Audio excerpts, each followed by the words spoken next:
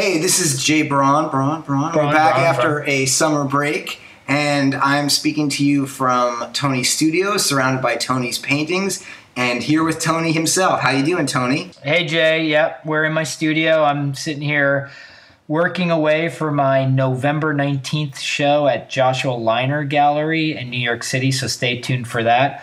Also, stay tuned for upcoming episodes of Suggested Donation. We have some good stuff coming up. Jay, what do you have going? I'm in the last week of a Kickstarter campaign to build guitars out of renewable and salvage materials. If you're interested in making a pledge, any amount helps, or if you want to buy a guitar, it will feature a small piece of headstock art from our own Tony Cernai. Or Edward Minoff. That's right. Your choice of artists, your choice of small headstock art. You go to Kickstarter.com and search Brooklyn Instruments. Once again, Kickstarter.com and search Brooklyn Instruments. Do it quick. We only have about a week left, and we're selling guitars, so get them before they're gone. Jump in there and help Jay out. So otherwise, we will see you all soon, so stay tuned and enjoy this new episode. Where's Ted? Ted?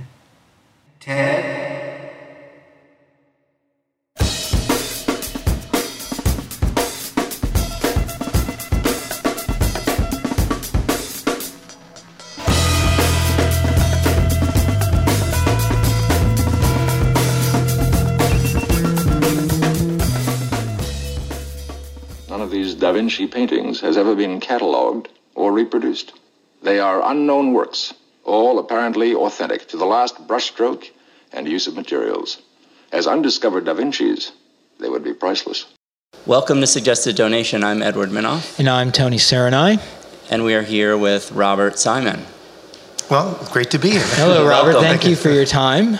Just to start off, I do want to give a little bit of your credentials. And you studied at Columbia University. Yes, I went to college there and then on to graduate school in art history. I teach there now. Oh, you do? I do, in the visual arts. Well, so this is a good thing. Because one of the great differences, I think, from today and then is that although I was in a academic program of art history, there was no connection with the creative arts and not even the slightest encouragement to do anything, which is why 35 or so years later, you find me studying basic color theory.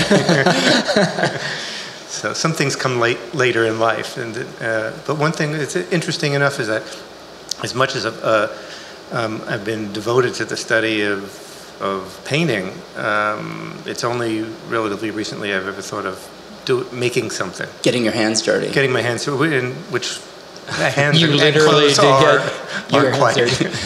You have a little paint on your nose. Now, was it being around all these, you studied old master painting, so being around all these great old master paintings forced you, inspired you to start studying to actually learn how to paint? Well, it's exactly the opposite. Wow, okay. Because being around all these great paintings made me realize that I could never really come up to anything like to the standards that I thought were that I valued. And so it kept me for years and years from doing anything because I felt there would be an implicit competition between and me as a painter and these great artists. Like a mortal versus Leonardo. Exactly. It's kind of you get cowed by it. I think you are if you really respect these the great masters of the past. There's actually a change in thought about that came after seeing an exhibition up at Hyde Park at the Roosevelt Home and Museum of paintings of Winston Churchill. And with the wall text were quotations from his book that he wrote about painting as a pastime.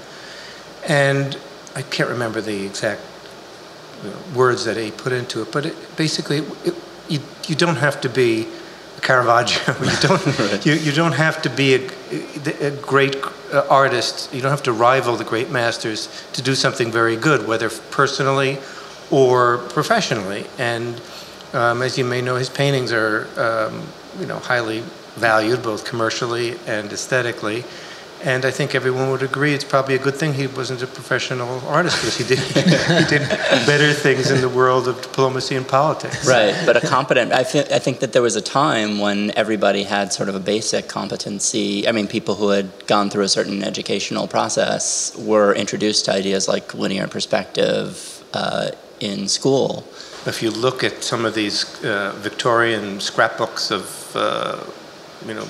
ladies who just traveled with their little watercolor box, or soldiers in England who would go on campaigns and come and do spectacular things. Yeah. Some of us are well beyond the level of basic competence, and no, it's a kind of vocabulary and an ability that's basically lost for most. So unless one has the desire to get into it. Right.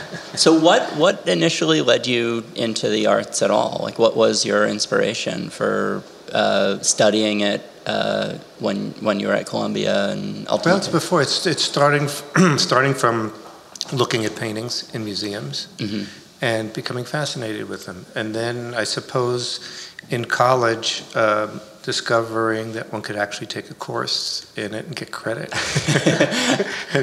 and so when I think whatever one's careers tend to follow whatever aptitude one has, one way or another. I think the one aptitude I had was a very good visual memory, and so as I went around, I was able to recognize artist styles and distinguish among them, and also start to ponder why these paintings were important in their time, how they were communicating, what they were communicating. So it seemed like a good career at the time. And why did you wind up focusing on old masters? Why not, I don't know, Jackson Pollock or kind of more contemporary? Well, people keep asking me that because only because those who've focused professionally in contemporary art are the successful people in the art world today.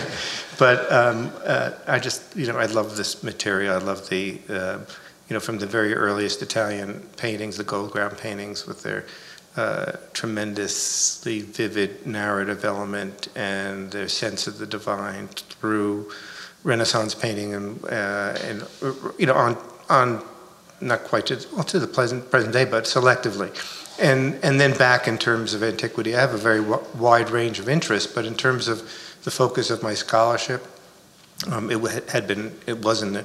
still is in the Renaissance and Baroque periods, which came together also with loving Italy and Italian food, Italian culture, Italiophile. Yeah, so they all folded in together. So another aspect is that academically, where it seemed that if you wanted to work on Shakespeare or any great literary figure, the field had been so covered and that you would just be dealing with minutiae, Right. But here there were great artists, had never really been treated in terms of modern scholarship. I wrote my thesis on Bronzino, and there was so much material that had never really been discussed in the English language, but also just generally through documents, through drawings, hadn't been really put together, that I found myself working on a great artist and having, I could, if I continued with it the same zeal, I'd be writing, something every day. There's really so much to be said. It's kind of amazing that he had been overlooked. I mean, he's an incredible painter.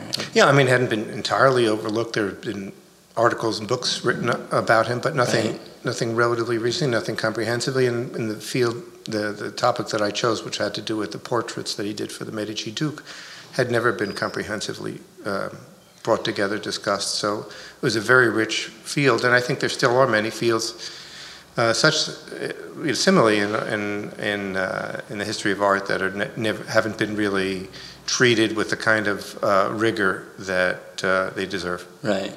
Well, on the subject of unexplored territory, maybe we should talk a little bit about Leonardo da Vinci. Well, this is the irony of this. Of course, my work with Leonardo is that he's probably the most studied artist of all time. But And another irony is that when I was considering a topic for my doctoral thesis, I thought of writing on the students of Leonardo, and a professor of mine just said, choose another topic. You will be doing it forever and ever and never get out of it. So when it came time sort of that Leonardo appeared in my life again, there was kind of a sweet satisfaction in being able to work on him. But I came to I had a lifelong interest in Leonardo, which is not unusual for anyone interested in painting or sculpture or technology or medicine or anatomy. I mean, I think many people just find, rightfully, the kind of the person to idealize, to worship in a way in his life and his career and in what he did, so that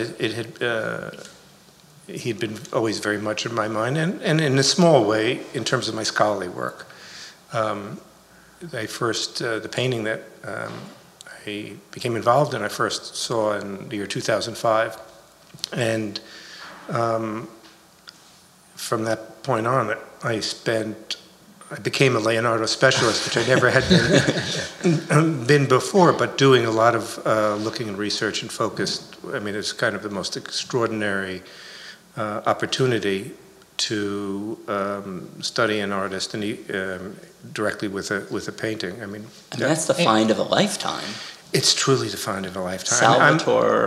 Salvator Mundi, the savior of the world. It was a painting that had been recorded, known through copies, known through a couple of drawings. So there was a legend, like the legend of Salvator Mundi. Yeah, there have been. I mean, there basically were three major paintings that Leonardo painted and that hadn't survived. One was the Battle of Anghiari, which was a great mural that was done which may be hidden behind a plaster wall.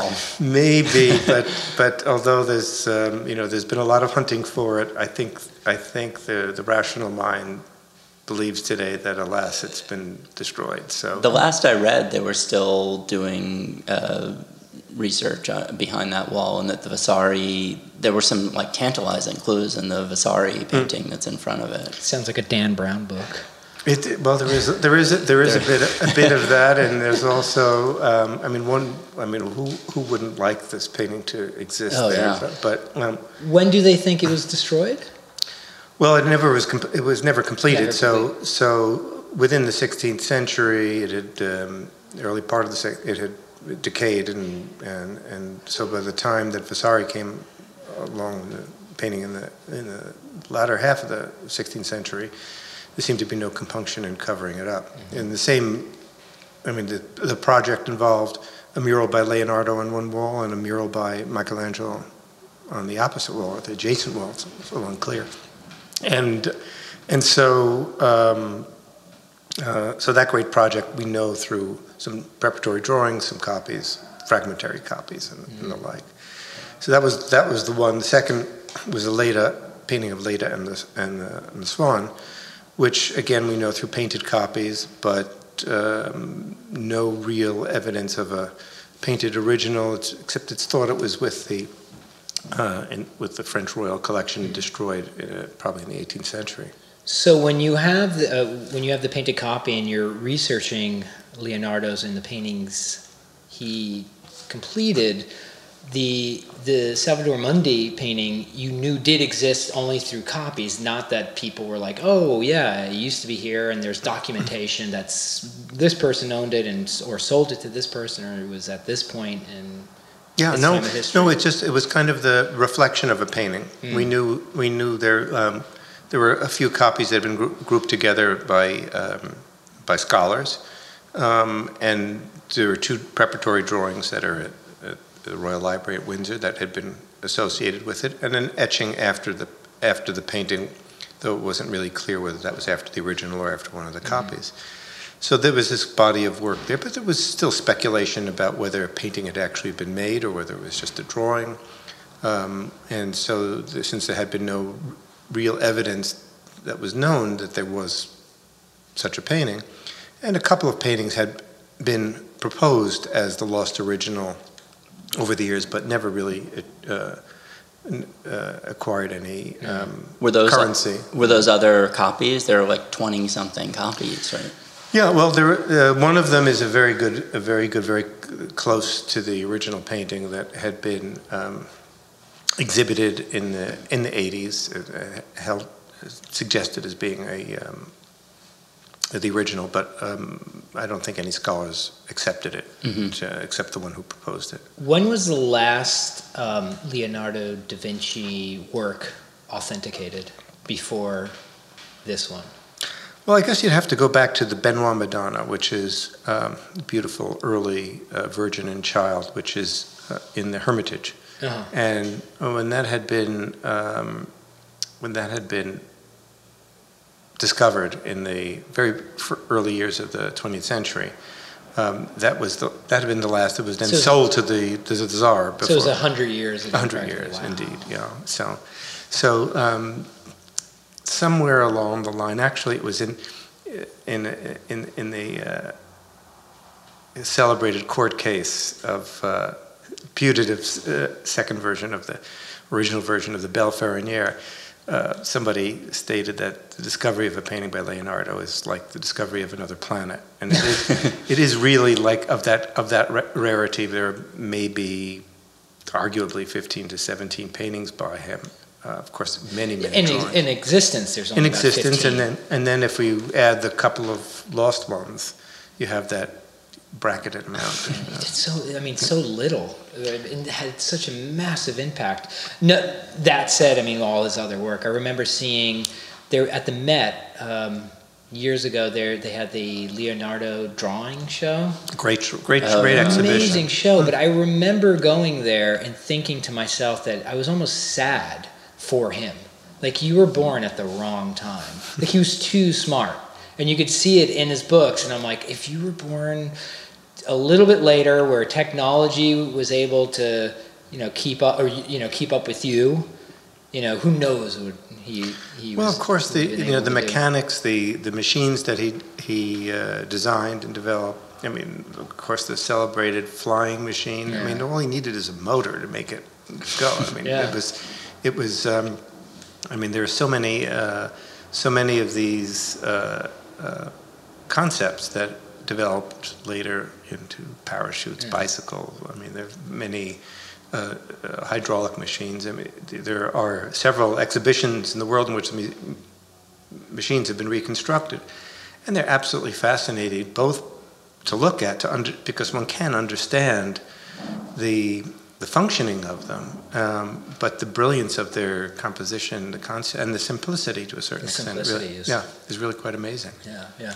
So getting back to that, I hope you don't mind, but I'd love to just walk through the whole process of discovering that painting. So what landed in front of you was a damaged and restored and... It was a painting that was not superficially very beautiful. Right. It had been compromised by a series of ill-conceived restoration attempts, right. And also, but with a few passages in the painting that had not been compromised, and which one could see some areas of extraordinary quality. So almost like a window. You're looking at it like a dirty window, but through the clear part of the window, you can see something that looks amazing. Well, it was even more than that, because the basic problem with the survival of the painting, painted on a wood panel, and not the greatest wood panel. You as artists know that you choose your materials very, very carefully. For some reason, Leonardo chose a walnut panel, as it turned out, but one which had knots in it. Right.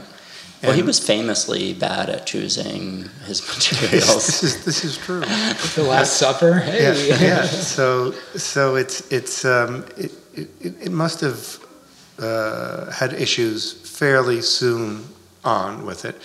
But over the years, clearly a few things happened to it. One was that the painting cracked, it checked, it warped, and in attempts to salvage it, to repair it, worse things happened. The painting had been was flattened, glued to another panel, then cradled again. And so this panel, which had if you can imagine it looking at the long way, it looked like two little hills and a valley in between. And the way that some restorer thought to make it more appealing was to fill that valley with gesso, with fill, and then to repaint the areas that were covered. So all this people not realizing that they're screwing with the Leonardo da Vinci. It's to make it happen, to make the picture somehow. Not to cast aspersions on what you do, but most of the restorers in the past were artists, and right. So they were, and they could improve things as they saw it. Yeah. And certainly, if you have a painting with a big crack in it, and it's got this funny shape, and you somehow are competent and able to fill it and repaint it, well, maybe you're making something that's superficially more appealing. But as it goes on, as that repaint decays and has to be redone, and you don't get the A+ painter, maybe you get the B+, or maybe the D painter. It gets further and further from the truth. And so as the painting came down into the 20th century, and we have a photograph of it from 1912, it became really a horrific looking object with kind of bolting eyes and a rather stare of a terrorist. So somebody had essentially repainted. So the figure is Christ, and he's got it one hand up, and the other hand is holding a sphere, a crystal sphere, and then his face. It's frontal, and so largely what had been repainted was his face and his hair. Is that his face? And the crack in the panel that caused the major problem. So kind of miraculously followed the grain around his head, but it came sort of through his ear and then back on across his chest, and then the restoration area was much broader to unify things. So it did cover a good part of his face, and I think this is one of the reasons why the painting escaped serious attention over the years. Its history we were then able to reconstruct through some dogged research, but its most recent history in the 20th century, when it was in the rather distinguished English collection, the Cook collection, we know from its time it was bought by Sir Frederick Cook in 1900, sold at auction in 1958 for like £45. Right? Amazingly, £45. And some of the greatest paintings that you see in American museums came from this collection. It was really the most distinguished Old Master painting collection in England, perhaps after that of the Queen. But in the late 30s, 40s, 50s, they began selling things. Art dealers would come in, and this was a picture that was just passed over by everybody. Mm-hmm. And also passed over for any kind of conservation treatment because it was considered too unimportant. What's even more frightening is that during the war, the important paintings from this collection were evacuated to Wales, and the unimportant pictures were just put in the basement of the house in London, which was hit by a bomb. But somehow this painting escaped. That's amazing. Yeah. Wow. So there are these kind of strange little chapters about the survival of this painting that really are quite amazing. Do you know where the painting was in the 19th century? Do they have a record of any sort of long distance? No, we know where it was in the 17th century because it appears in an inventory of the collection of Charles I, King of England. It's probably the most fabulous art collection of all time. And at his death, with the establishment of the Commonwealth, all the property of the Crown became, was seized for debts, and the painting, we can track it during the 10 years before the Restoration, when it went back to the English Crown, and then through that till the mid-18th century, when it was sold by Duke of Buckingham, who was married to the illegitimate daughter of one of the kings. But after that, between late 1730s and 1900, we don't know where it was. We believe it was in England. There are various pictures that meet its description generically, but nothing really definite. Yeah. So, was it in the King's collection? Was it listed as a Leonardo? It was. It was indeed. It was called Leonardo, Head of Christ, and a couple of the entries don't describe it, but there's one that's very specific in which he's described. The painting is described as a head of Christ with one hand holding a globe and the other hand blessing. Mm-hmm. And was that also the period where that etching was made, or does that come after? Yes, the etching was made in 1650. It's dated.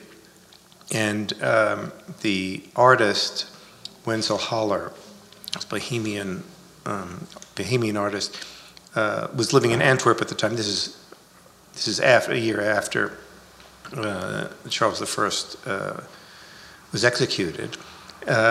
But he had been a royalist. He had worked at the court in England, mm-hmm. and was the drawing teacher of the children of Charles I. So he would have had exposure to the painting. They probably made drawn copies of it and then later made a print of it. So that's pretty strong evidence that at least the etching was done from the same painting that was in the King's collection. Yes, absolutely. And kind of one of the interesting details in studying that print carefully is that there's a jewel right in the center of Christ's stole, which crosses his chest. And this painting didn't have it. This painting had a different design, but when the painting was cleaned and that area of gesso was excavated, it appeared. So this is one of the reasons why we kind of doubted that this was the lost original, because it didn't correspond to the print, except in the end it did. Right. Once the conservation treatment was undertaken. Certainly, from the time I first saw the picture and working on it, it wasn't with the idea that this was a Leonardo. That came only after 2 years, really. Right. Yeah. Was that in the back of your mind, and were you thinking, like, don't let yourself believe it? Don't let yourself. I want to go back to, like, when they brought you the painting. Like, what is this? Having a fascination with Leonardo, it was just enough to be what seemed clearly was an early painting. Yeah. That was an early version of this lost picture. So you were already interested. Like, it's probably not a Leonardo, but I'm really interested in this work. Yeah, and maybe it's by one of his students, really good students.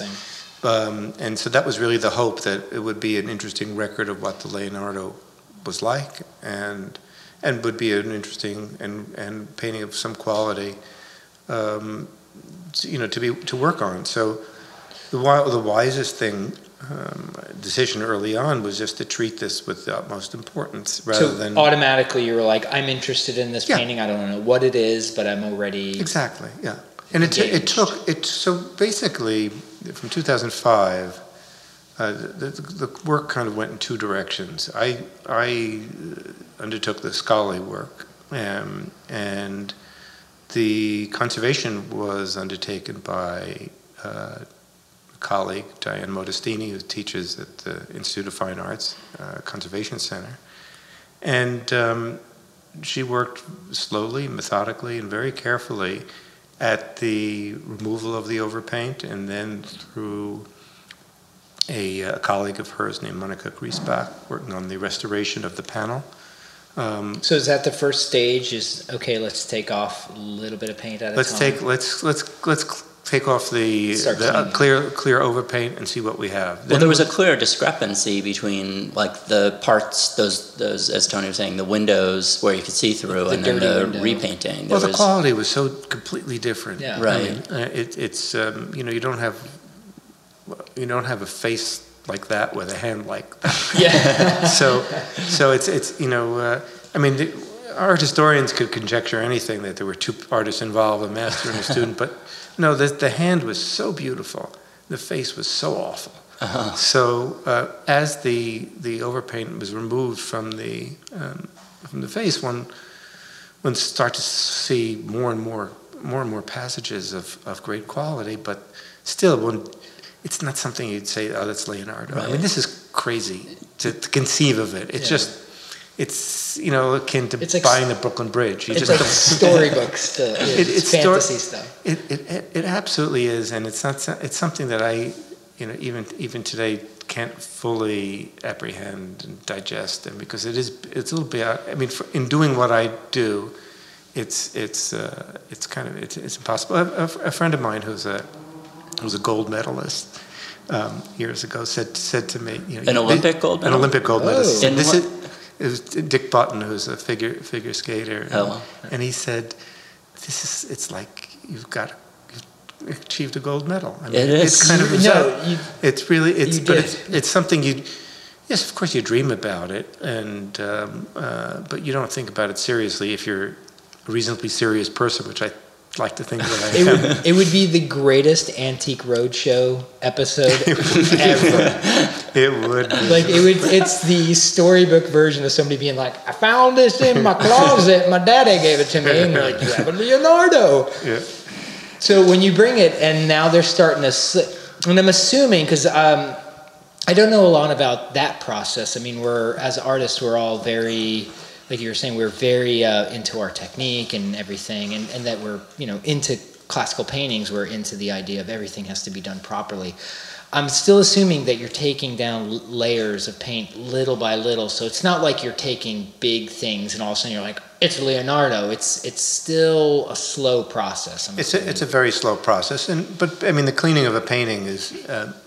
Is it like solvent and Q-tips? It is exactly like that. But if you've painted, well, you know, as paint, if you take your paint thinner and put it on painting that you've just painted, it's going to take the paint off. If you take turpentine, you put it on a 500-year-old painting, it won't do a thing. No, right. It's dried. So I mean, paint gets more and more resistant to solvents over the years, and so conservators are very aware of this. And I mean, in the past, perhaps they hadn't been, but you know, today, in terms of knowledge of what solubility factors, different paints. They're able to remove the later paints, the more soluble varnishes, and the dirt. It's often in between, obscuring them. So the process is slow, methodical, and requires a combination of artistic sensibility and chemical knowledge. So orbital sanders out of the question. Generally, they try to avoid. They frown on that. They frown on that. But it's been known to happen. It's caveman. So it's a slow process. So it's like you're, with the knowledge of solvents and everything that they're doing now, they're taking it off little by little. So are you involved with every step of the process, or? Well, this is one of the things that I learned from my time as a research fellow at the Metropolitan Museum, and I had the wonderful opportunity to work with and observe the people in the painting conservation lab, and something that many people who are art dealers, such as I am, don't have. They sort of send their paintings out to be cleaned and they come back. It's sort of like people who send their dog out to a dog trainer and they get a dog back that's not necessarily their own anymore. You have to talk to them in German now. Exactly. So it's I'd love to sit with the conservators I work with. I learned so much about technique and also there are important decisions to be made along the way. And in this case, there was a point when Diane called me and said, you have to come over to my studio. I found something really interesting. And I did come over, and what that was as she was cleaning the background, the discovery of a pentimento, a change by the artist in the positioning of the thumb in the blessing hand. Wow. And we looked at it and considered what are the possibilities of why this would have been done. I mean, basically, as painters, you often reposition things. You've tried to, do this, but basically, we had the evidence of these 20 plus copies that all showed the thumb in one position, and here we had that position as the dominant sort of second version, and there was a first attempt at it in different, clearly in the same hand. So there was this awful moment when we kind of realized this indicated that this was the prime version, and the painting therefore was by Leonardo. So it was that was the moment. There was a moment. That was the moment? It was an aha, eureka, but scary moment, absolutely frightening, because, going on with yes, as the quality of the painting emerged, one was allowing oneself to think, God, it's awfully good. It's better than most of the, but any student can have a really good day. Yeah. But this was coming together that way, and then when she said that to you when you were going there, and she's like, "I found something interesting." What did you think it was? Like, do you remember? I know it was a while ago, but what was going on in your head? Like, I wonder what she found, or what is she talking about before you got there? I left the mind was a little blank at that point, because it could have been something awful, like a portrait of Mussolini. So I really didn't know. But when it came there and she presented this with complete neutrality, which is, it's the way professionals view this thing. It wasn't that. I think this is this is evidence. We kind of looked at it, and as any kind of sensible scholarship should be constructed, it was a kind of dialectic between for and against, and what were and basically, because of the improbability of it being Leonardo, we're always looking for the against arguments, and what were the alternatives. In true scientific ways, you're always trying to. You have to be because the world is filled with people who take their dreams and go on with them. And Leonardo is, there's a new Leonardo every week. Yeah. I mean, if you, I made the mistake of signing up for Google alerts on Leonardo. Every day I get 50 items on it, and often enough there's a new painting in there. So so you realize that must have scared. This is a Leonardo sitting in front of us. What is the first thing you think about? The first thing we thought about was hire guards. No, exactly that. It was being treated in a educational institution. There's students that came by every day, there were professors that came by every day. It was just sitting on an easel among other. There was good security there, certainly, but like a doorman. Something that could be worse. You have to be buzzed in. You have to know all that. But still, it's this is a painting of. I feel like it deserves its own Secret Service detail. Yeah. I mean, it's worth more than most countries. It did eventually get it, but at that point, so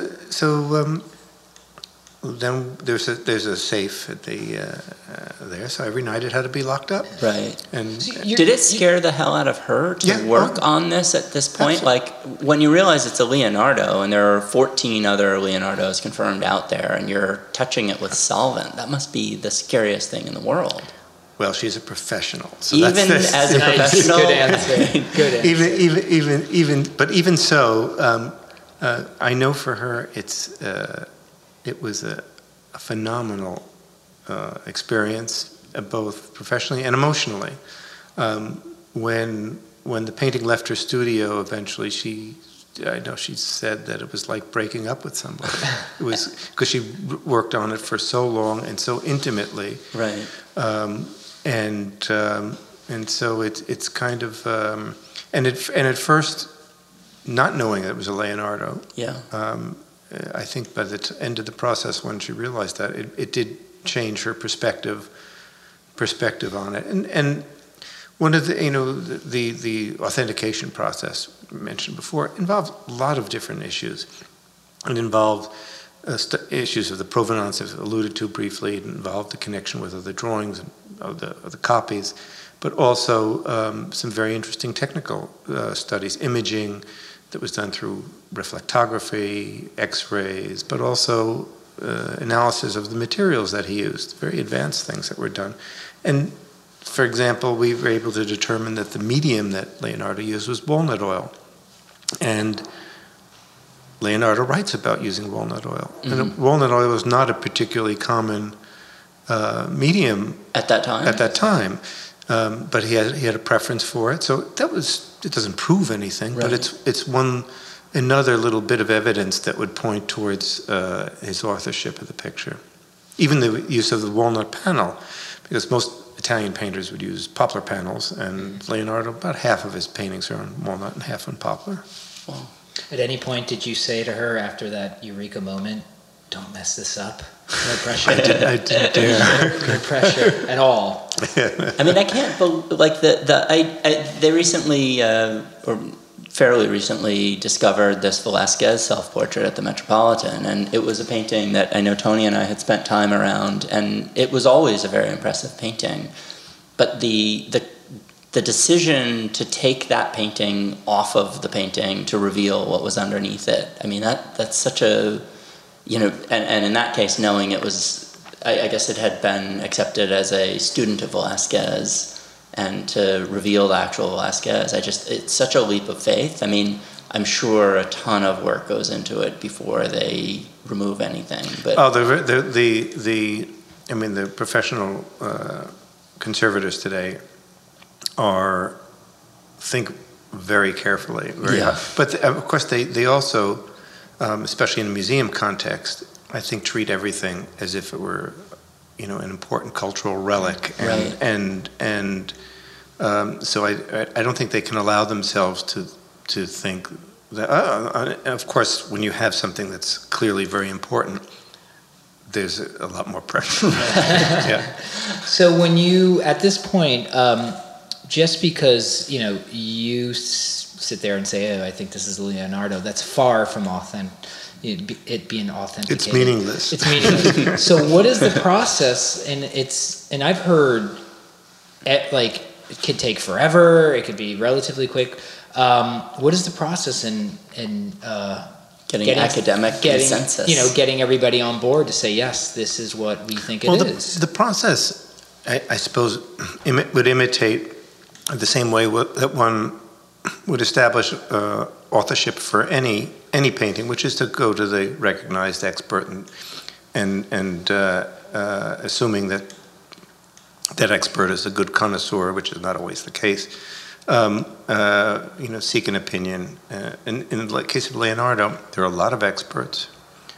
There are experts in every aspect of his work, from painting and drawing to to mechanics. So there's specialists in just Leonardo. There are many, yes, indeed. And there are also general connoisseurs of Italian painting who are very wise in Leonardo and in other fields.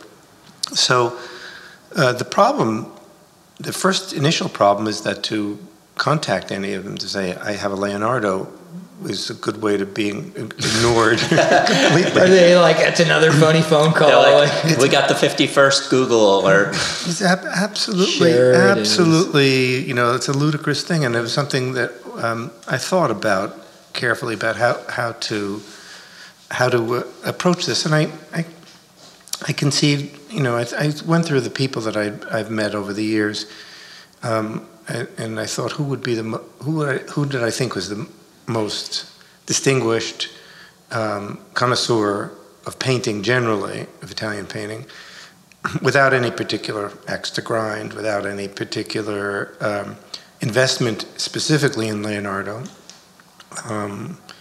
And I thought of Nicholas Penny. Nicholas Penny was he's now just retired director of the National Gallery in London, but at the time he was the curator of sculpture at the National Gallery of Art in Washington. And I sent him an email, and I dared not mention the L word. Yeah. and he knew that I was, you know, we had some contact. He knew I was a reasonably serious person. So I just said, I have a very important early Italian painting that I would love your opinion. I can't tell you what it is, but it rhymes with Leonardo da Vinci. So, and so I put the bait out there, as it were. But he's an inquisitive person, and he said, "I'll be in New York in a month."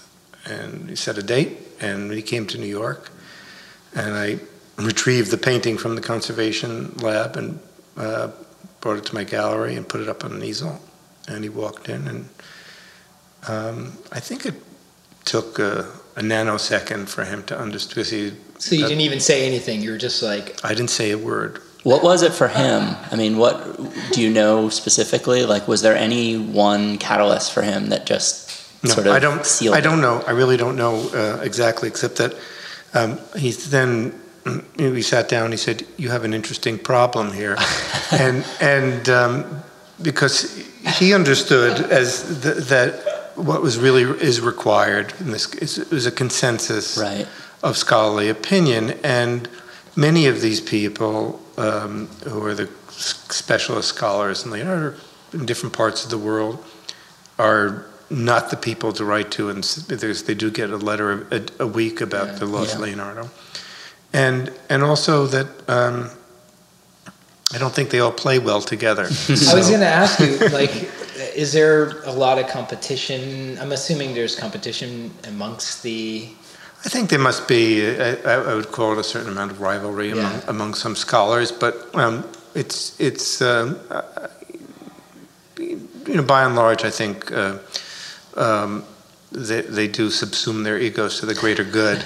Not always, but in this case, he's just suggested that at this time he had been appointed to his position in London, that once he was there, that if the painting were brought over, he would invite the leading scholars in the field on kind of neutral ground of the National Gallery to take a look at the picture, and also they would compare it with the Virgin of the Rocks, which is in their collection, Leonardo, and we'd go from there. And that's indeed what happened. Several months later, the picture, my hand carried it to... You put it under your arm and hopped on. Yeah, I was going to say, where do you put on the insurance paper? The saga of the insurance of this painting would take another hour. But interestingly enough, I can give you sort of two points out. One was that, of course, when I actually first had the painting, and I took it to Diane Modestini to look at, I put it in a gray standard garbage bag, put it under my arm, took a taxi. That's smart. This is the way that great paintings travel in Manhattan. Not to interrupt you, I have a story. I have a friend who's in that world, and she said if you ever see anybody walking around Manhattan in those see-through plastic bins that you can get at like IKEA. At IKEA or like Home Depot with stuff wrapped in tissue paper, tackle them and take it, because it's usually people going from Sotheby's or Christie's or to the Met. And she said some of the most valuable stuff in art are people just walking around Manhattan in clear plastic bins. Yep. So a gray garbage bag under your arm. I was a little more discreet, so I had the opaque gray standard garbage bag, not the recycling model. And so that was in 2005. In 2008, yes, when I took it to London, it was in a purpose-built case, unframed, that was taken in the front of in the passenger cabin, business class, to London, and I was met appropriately and taken to the National Gallery. Fast forwarding to 2011, when the painting was included in the Great Leonardo show that the National Gallery eventually organized and put on. The painting was then framed. It was in a crate. It had guards. It had the greatest care. That's so cool. Through the pardon me, with as it was carried down the street into the plane through customs. It was a great event, and each time the insurance was at very much different values. Can you guess $1,000 or $2,000 the most. Something like that. Something like that. Maybe Just a little more. Just enough to make sure that if it cracked again, it could be fixed. Gessoed over. Yeah. So, like I was saying, it wasn't an overnight thing. It took a long time for people to kind of jump on board and say, yes, we do think this isn't Leonardo. Well, the chronology is basically 2005 from the time I first saw the painting, 2007 when I first understood that it was really by Leonardo and started to show it to people, 2008 when this little convocation of scholars took place at the National Gallery in London.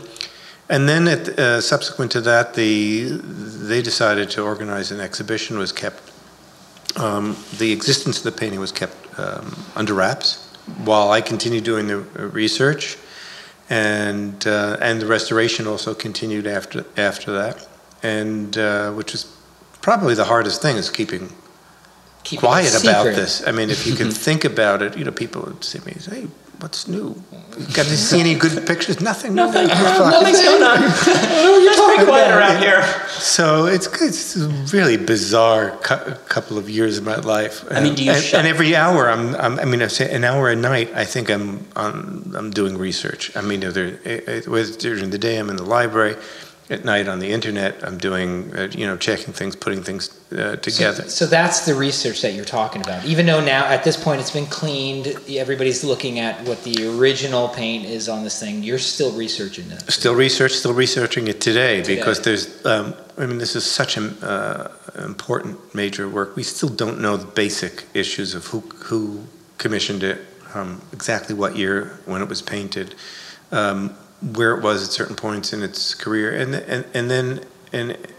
then also a lot of the significance of the picture is still to be discussed. We think of how much has been written about every other Leonardo painting, and this is something new. It changes both our knowledge of Leonardo and of the history of art generally. It's as if you throw a rock into a still pond, and all those ripples go out in different directions and interfere with other ones, and it really does. This is significant. So when you're researching it, and I don't want to use a hacky line, but is it like searching for a needle in a haystack, where you're looking through documents, you're looking through writings, just to see if there's a clue to say this might be a clue to who commissioned this painting, or somebody mentioned something that might be this painting, and it's something you need to be aware of? Yeah, no, there's a combination of directed research of where the likely places are, and a little bit of random chance taking in terms of other aspects of it. There's a lot of information about the painting. I was able to discover from looking at the copies very carefully. It's the same way that philological research is done in the literary world. You kind of see the changes as they go along, and then see what's common among them, and go back and see which is the purest source, and maybe even have an idea of when the painting was painted by when the first copies appear. So there are a lot of different research techniques that one can bring to the study of a picture of this sort. Do you have any kind of prevailing theories on when it was painted? Like what period? I do. I think it's very close to the Mona Lisa. So this is in the earliest years of the 16th century. When it was shown in London, the exhibition, which was called Leonardo at the Court of Milan, we left Milan in 1499. The painting was just came in under the wire with the idea that was what the year it was painted. And it may well have been then, but I think it may have been painted over a period of some years, as Leonardo is famous for not finishing things, as working on them over a period of time. So I think it may well have been begun at that point, but not completed for maybe another 10 years. Do you think he ever considered it completed? That's a good question. I don't that of course we can't really tell, because of what's befallen the painting since then. With even though I think it's in rather extraordinary condition, all things considered, there are glazes that are either were not there or were lost. There are things that are very hard to say. But yeah, I think there's enough there in the parts that are beautifully preserved to say yes, it was. On the other hand, we know that Mona Lisa he worked on until he died, so presumably it was something that he'd come back to. Right, just one more glaze. One more glaze. Interesting, speaking of glazes, one thing that we did with the painting, and we initiated this before we really understood it was Leonardo, is that we took samples, sort of core samples to stratification to examine the layers. So that's a destructive process, not very large. It's basically a hypodermic needle-sized hole in it, but nonetheless. But it's got to be in the surface. It has to be in the surface where there's action. Where there's activity. Exactly. The edge of the painting's not going to do it. Right. And this was done in three spots. One of them was in the face, and I think there were 17 layers. Wow. That one sees, and of including preparation of glazes and glazes, and one of them, and this I find fascinating in terms of my nascent career as a painter. One of them in this beautiful flesh tone is ultraviolet blue. I mean, it's so counterintuitive in a way. That and not in a, he's probably dulling the oranges. Yeah, I mean he's doing something. I mean, but it's kind of like he's working in these ways to create this amazing effect. Which when you see the painting in the flesh, you kind of in person, not in the flesh, you get the sense of a glowing flesh tones on it, and it doesn't come easy. Clearly, it's like playing an incredibly hard chess game. You're thinking 5-6 moves ahead. I'll put this down because I know months from now I'll probably put something, this, and then this other layer that's going to achieve this amazing. Yeah, and certainly we know from his studies of optics and of light that these are things he thought about, and so the illusion of physical presence is something. Again, it's another aspect of what's so interesting about learning about the painting and studying it is that these other aspects of his knowledge and his career come together in this painting. And I think the fact that modern science can tell us some of these things, and actually it's another interesting aspect is that these kind of analyses have not been done on most of the Leonardos because they're Leonardos. You just don't take a sample. Yeah, nobody sticks a hypodermic needle in the Mona Lisa's face. No, so it in a way it's given us a fuller perspective of Leonardo. Since that time, a couple of the paintings have been treated recently. The Madonna Child with St. Anne was cleaned at the Louvre. And I thought they were really against cleaning it. Wasn't there a policy? They are. There were lots of debates. There are vehement opponents to any kind of treatment of the painting. But there was a big difference between London and Paris, where at the Louvre they weren't cleaning it, and in London it had been, Well, that has to do with the Virgin of the Rocks. Yeah. But it also has to do with the state of the two paintings, because the Virgin of the Rocks in the Louvre is a painting that has been transferred from panel to canvas, and nonetheless, I think it probably would benefit from conservation treatment, and I think it may well. I don't now we're offend people. Now we're going to be getting emails like, "How dare he?" It may well be, but I think, the Adoration of the Magi is currently undergoing treatment in Florence.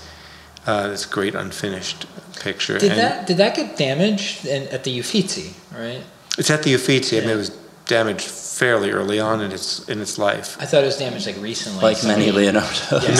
No, not that. No, I don't. I think it's been very well treated. I saw it in conservation. No, I for some reason I thought somebody a person went into the museum and did something to it or something. But I hate those people. Yeah, well, the great cartoon. It's in the National Gallery in London. Has been the object of attacks. It might be. That cartoon is amazing. Yeah. So that's alas, the kind of the most powerful works of art seem to attract crazy people. The craziest people. Yeah. Actually, the Mona Lisa was attacked a long time ago, wasn't it? Well, it was stolen. I don't know. It was stolen. Yeah. And my friend Vinny says that it's a fake at the Louvre, and he's got the real one. You may, I don't know whether you're aware, but when the painting was stolen and it was missing for a year or so, there were 3 or 4 putative originals that were then marketed. It was kind of a great opportunity for the fakers to get out there and sell the real thing. So once, at the point when the painting is authenticated, what do you do? Like, what's the next move? Okay, you got a Leonardo, so now what? Well, in this case, we waited for it to be exhibited and brought to the public. And just before that happened in the fall of 2011, news came out. It was sort of, retrospect, I guess, was inevitable. A lot of people did know about the painting from scholars and from scholars to insurance agents and framers and the like. And somebody said something to someone else, and so it did come out in the press. But I think at that point one just sort of sat back and watched it when it was put on view in London. And I had the opportunity of seeing the exhibition several times, and because my favorite occupation was just to stand behind people and listen to what they had to say. That's so great. And it was really, really interesting because the responses to it were so diverse. Yeah, I was going to say across the board. Yeah. You heard everything. And there were things that that were in a way lost on me. For example, the fact that I consider it a very spiritual painting, but not a religious painting. But that may be because I'm not a religious person. But many people found it to be powerfully as a work of devotion. Mm-hmm. They responded to it that way. And I've had conversations with people. One was the Bishop of Oxford. I met at a dinner party, and it's absolutely fascinating to see it from the point of view probably much closer to what was involved when it was painted, but something that's divorced from me in these secular times, and in seeing a kind of a response to the picture in that regard, but also just there are phenomenal qualities to the picture. It's androgynous quality. One which is something that he tends to do that.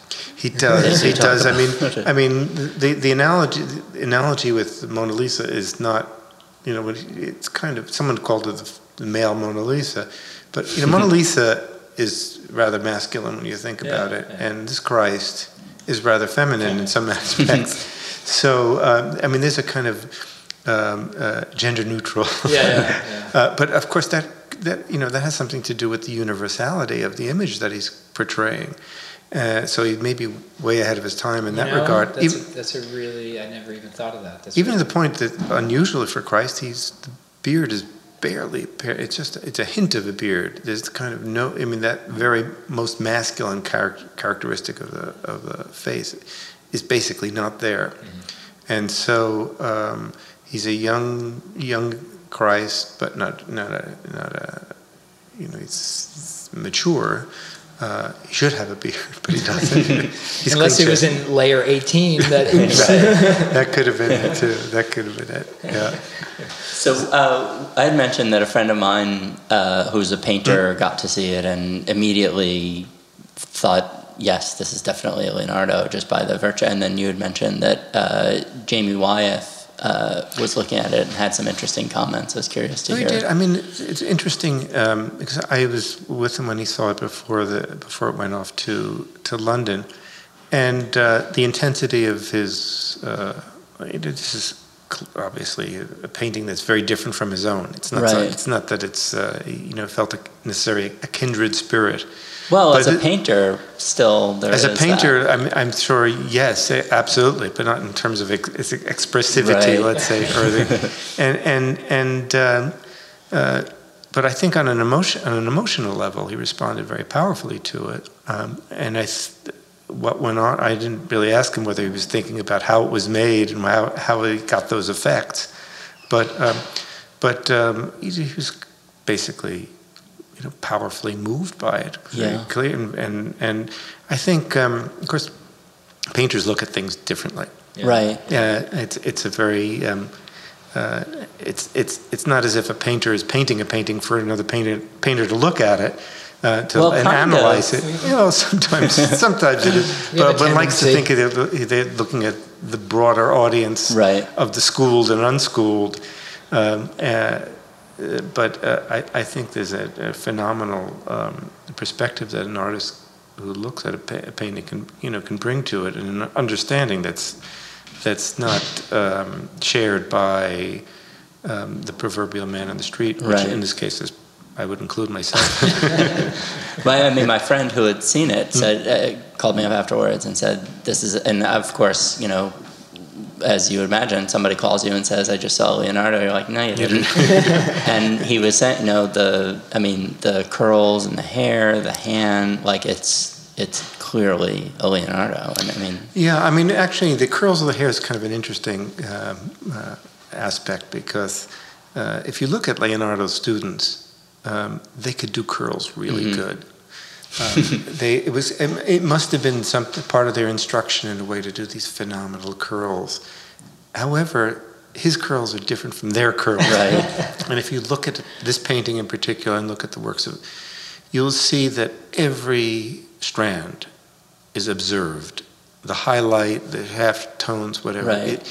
It's whereas the students tend to do it by rote in a way. It's kind of an easy. They repeat the same shape. It's the same way to do it. You knock it off in a certain way, and it looks pretty good. Yeah. It's very impressive, especially if you have that facility of handling, these shapes. But there's something really quite amazing about this when you look at it and see it. It just kind of.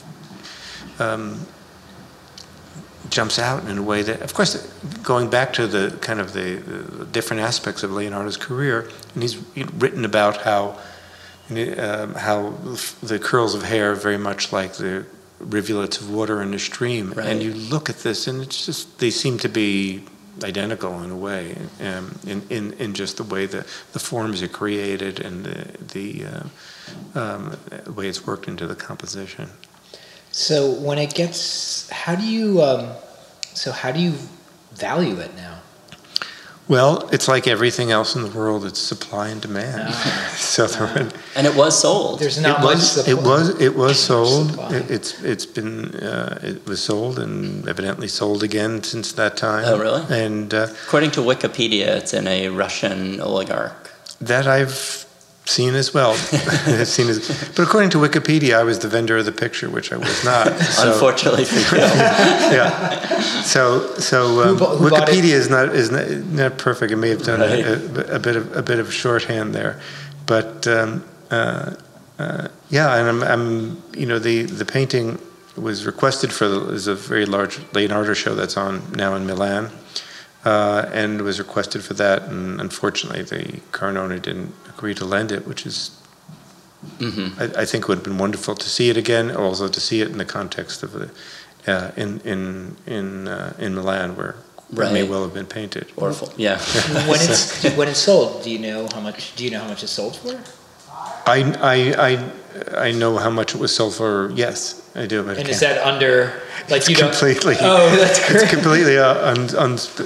Can't speak about that. Well, I can say that. Or something happens from the divine sources. I'm struck down. Yeah. Right. Yeah. Wikipedia has its ideas, they do. But again, we're just going to make something not up. Always. Yeah. 10 grand. 10 grand. It sounds as good a number as any. But there isn't like a committee that all gets together and says, "Well, it should be this or it should be that." Again, it's whoever's willing to pay whatever. Yeah. No pricing. I mean, pricing the priceless is always a creative. How do you do that? Well, you have an idea about it. I had an idea of what it was worth, and there are different ways of valuing things based on similar items, previous items, and the like. But when you look at it, you have a world which values Leonardo at one level, and will put a value on a de Kooning or Jackson Pollock at another level, or a Giacometti bronze, of which there may be a set of 11. There may be 11 casts of it. I think those rational ways of valuing fail. And so, I suppose supply and demand still exist, and the supply of Leonardo is very small, but the demand in terms of what you want to have in your living room and on that new skyscraper on 56th Street. It's a tall one. Is that a hint as to the? No, I have no idea. Quick look up who bought the penthouse. Yes. But it's funny because when you hear about things like the Mona Lisa and anything Michelangelo, you hear the word priceless come with it. And, to us artists, and I do think to society, they are priceless. So that's why I half joke, but I'm serious. It's like, how does one give it a price? Something that is priceless. One of the most amazing, men who's ever walked the planet. That's. I mean, Bill Gates bought his Kodaks, right? Well, interestingly enough, I wearing one of my other hats as an appraiser, and I was asked to appraise the Kodaks that he bought for its previous owner, and I valued it at $50 million. I think he paid $33 million, so I think he got a bargain. Right. But I mean, the obviously it's what's $17 million. But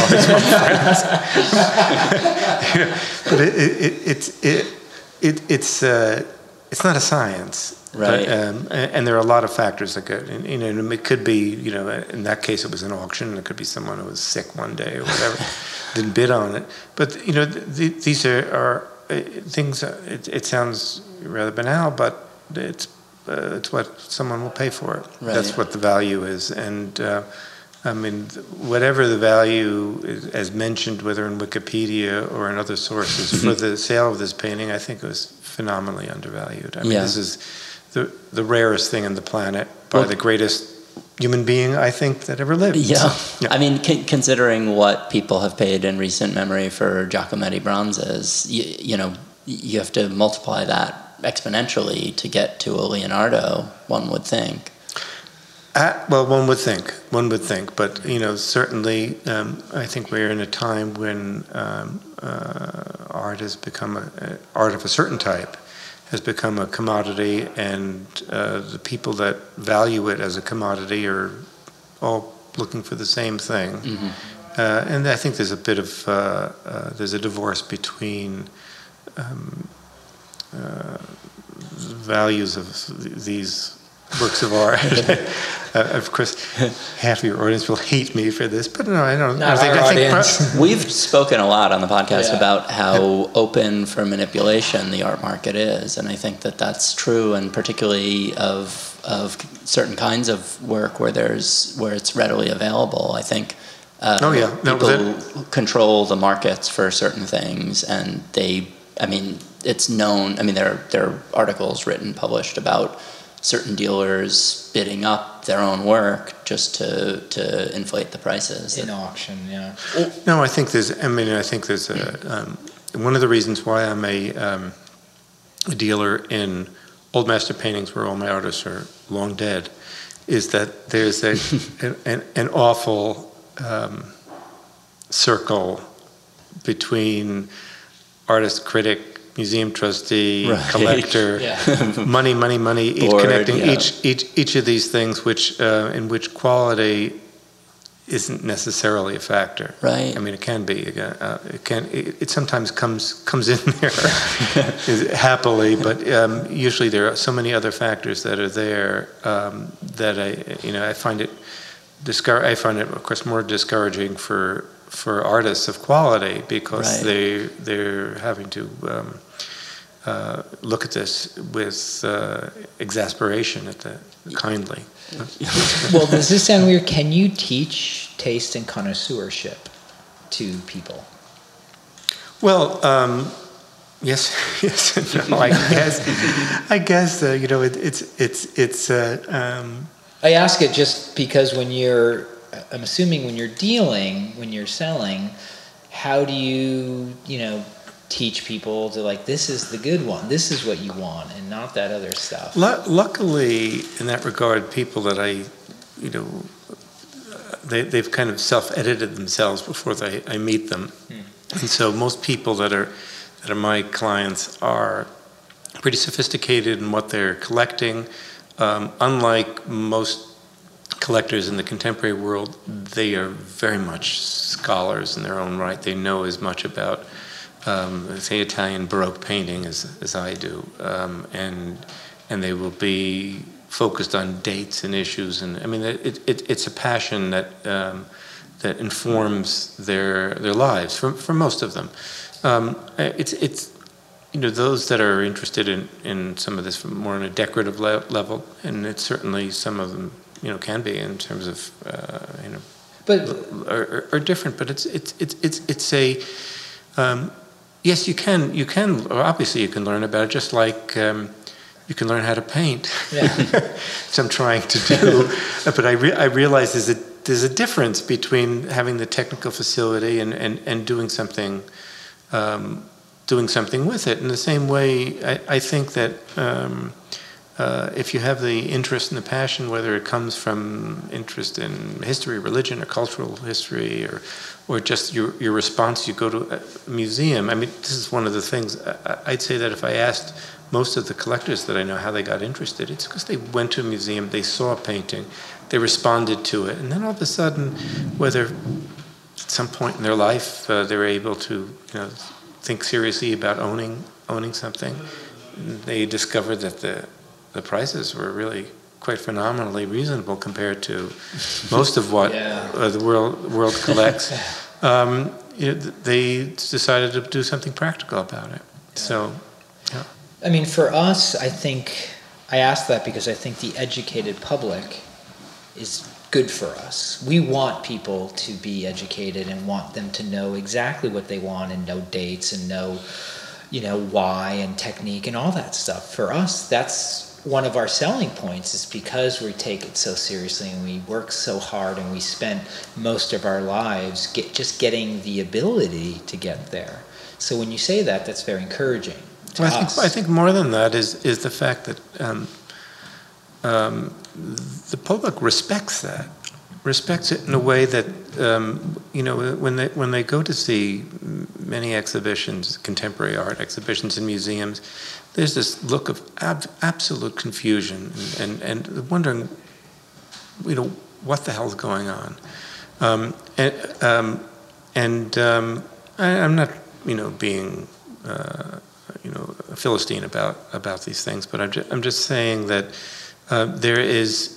They respond to what they're being presented with, and it's so skewed today in terms of the official institutions that so much of what I think the vocabulary, the responses are there for mimetic art. I mean, for things that look like things, and which basically over the course of history, whether you're going back to the Venus of Willendorf or the painting that you did yesterday, are the things that have the greatest capacity for having a response in the public. These are being so much neglected by our institutions as art. I mean, it's great that art has become such a major part of our culture. You see it on the news, you hear about it at exhibitions, but so much of it is being part of the economy. And part of it's so. I mean, I was. About 10 years ago, I organized an exhibition of old master paintings at a gallery in New York. And we put in a few ads in the typical places, in the Times, and but there was a mention in the Daily News. The day after the Daily News, the gallery was absolutely packed. From the Daily News? It was astonishing. It's the working man's paper. Yeah, I was going to say, because it's kind of for the everyday paper. Yeah, it's the everyday. Well, they were out in force. There wasn't a serious buyer among them, as it turned out.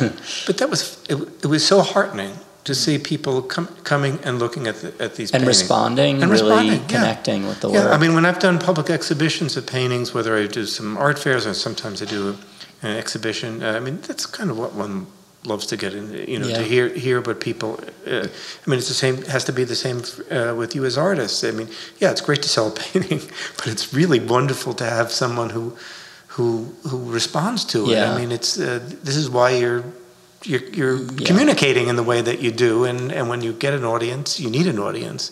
It's hugely satisfying. That must have been so fulfilling then, watching the Leonardo, standing behind people at the National Gallery with the Leonardo up. Absolutely. Actually, I felt I'd really done something. And I really have. I mean, because the idea that I helped bring this picture from absolute obscurity into the canon of our heritage, return it to that, because it was there once before, and some, I felt it was. Oh my gosh! Did something important in the world. That's amazing. Is there any chance that it'll wind up in a public collection in the near future? I have no idea, but I certainly hope so. I mean, the picture's not going to disappear. Right. I mean, the one aspect of the whole adventure that disappointed me is that it wasn't acquired, at least hasn't been acquired so far by a public institution, particularly in America. So it was something I worked very hard to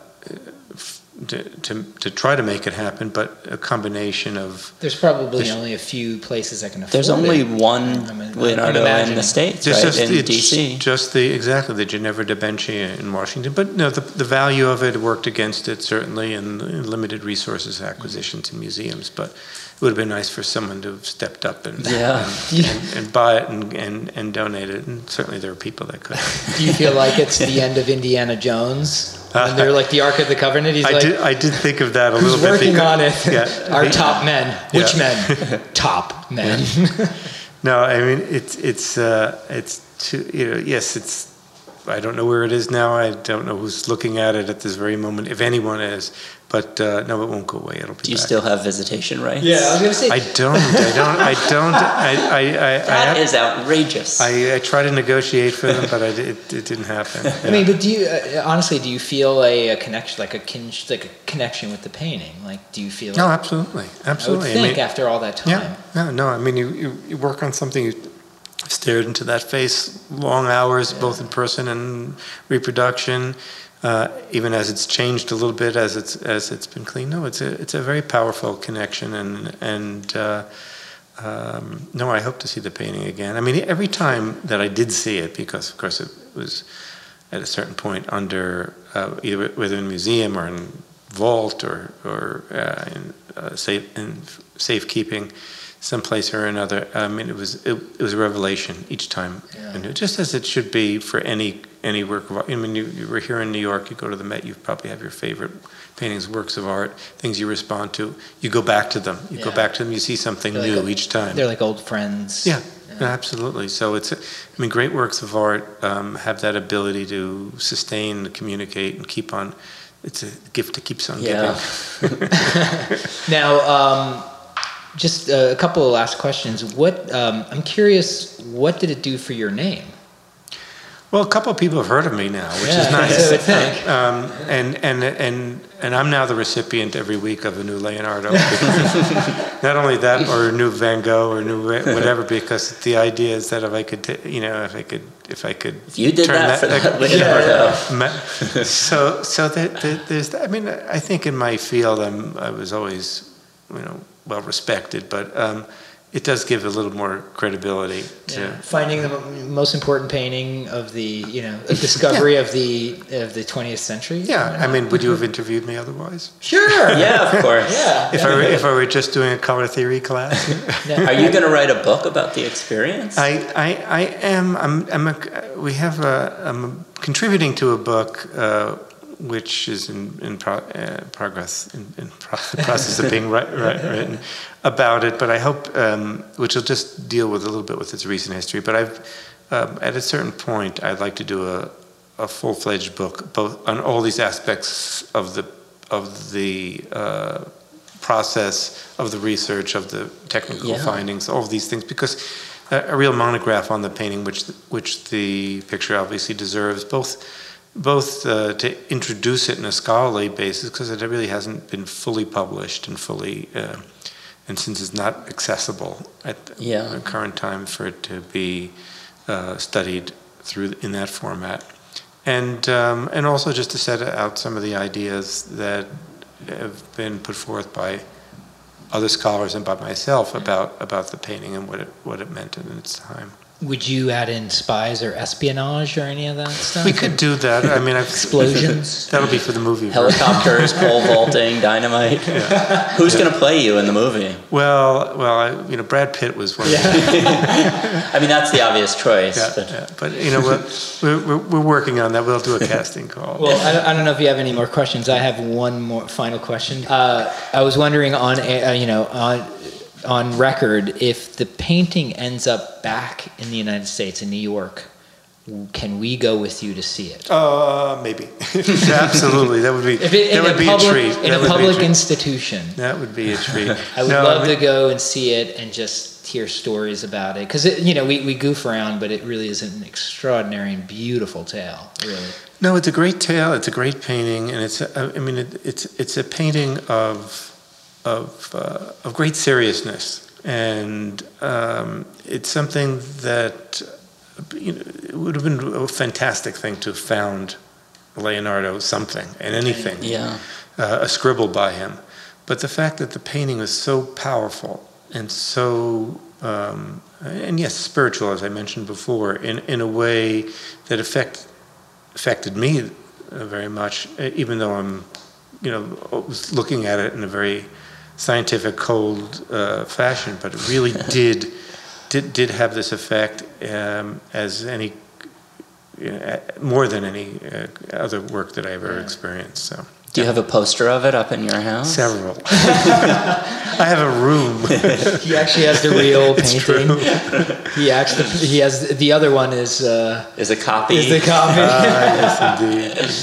Yeah, he paid way too much. Yeah. Well, we wanted to thank you so much for coming and talking. This has been great. It was really fascinating, and I saw the painting online and everything, but I can't wait to go back and just look at it more now. Well, I think you probably know that online and seeing a painting in person is a little bit different. But I am going to be looking at the thumbs. But the thumbs are quite something. Well, until we can actually see it in person. Because that's going to be on the bucket list, is to see that painting. Yeah, mine too again. Okay. Well, thank you so much, and thank you to the Grand Central Academy for hosting us, Atelier. And no thanks to Jay Braun for not being here today. You stink. You're fired, Jay. All right. Thank you so much. Thank you. Great. Jay Braun. Today you stink. You're fired, Jay. Ted.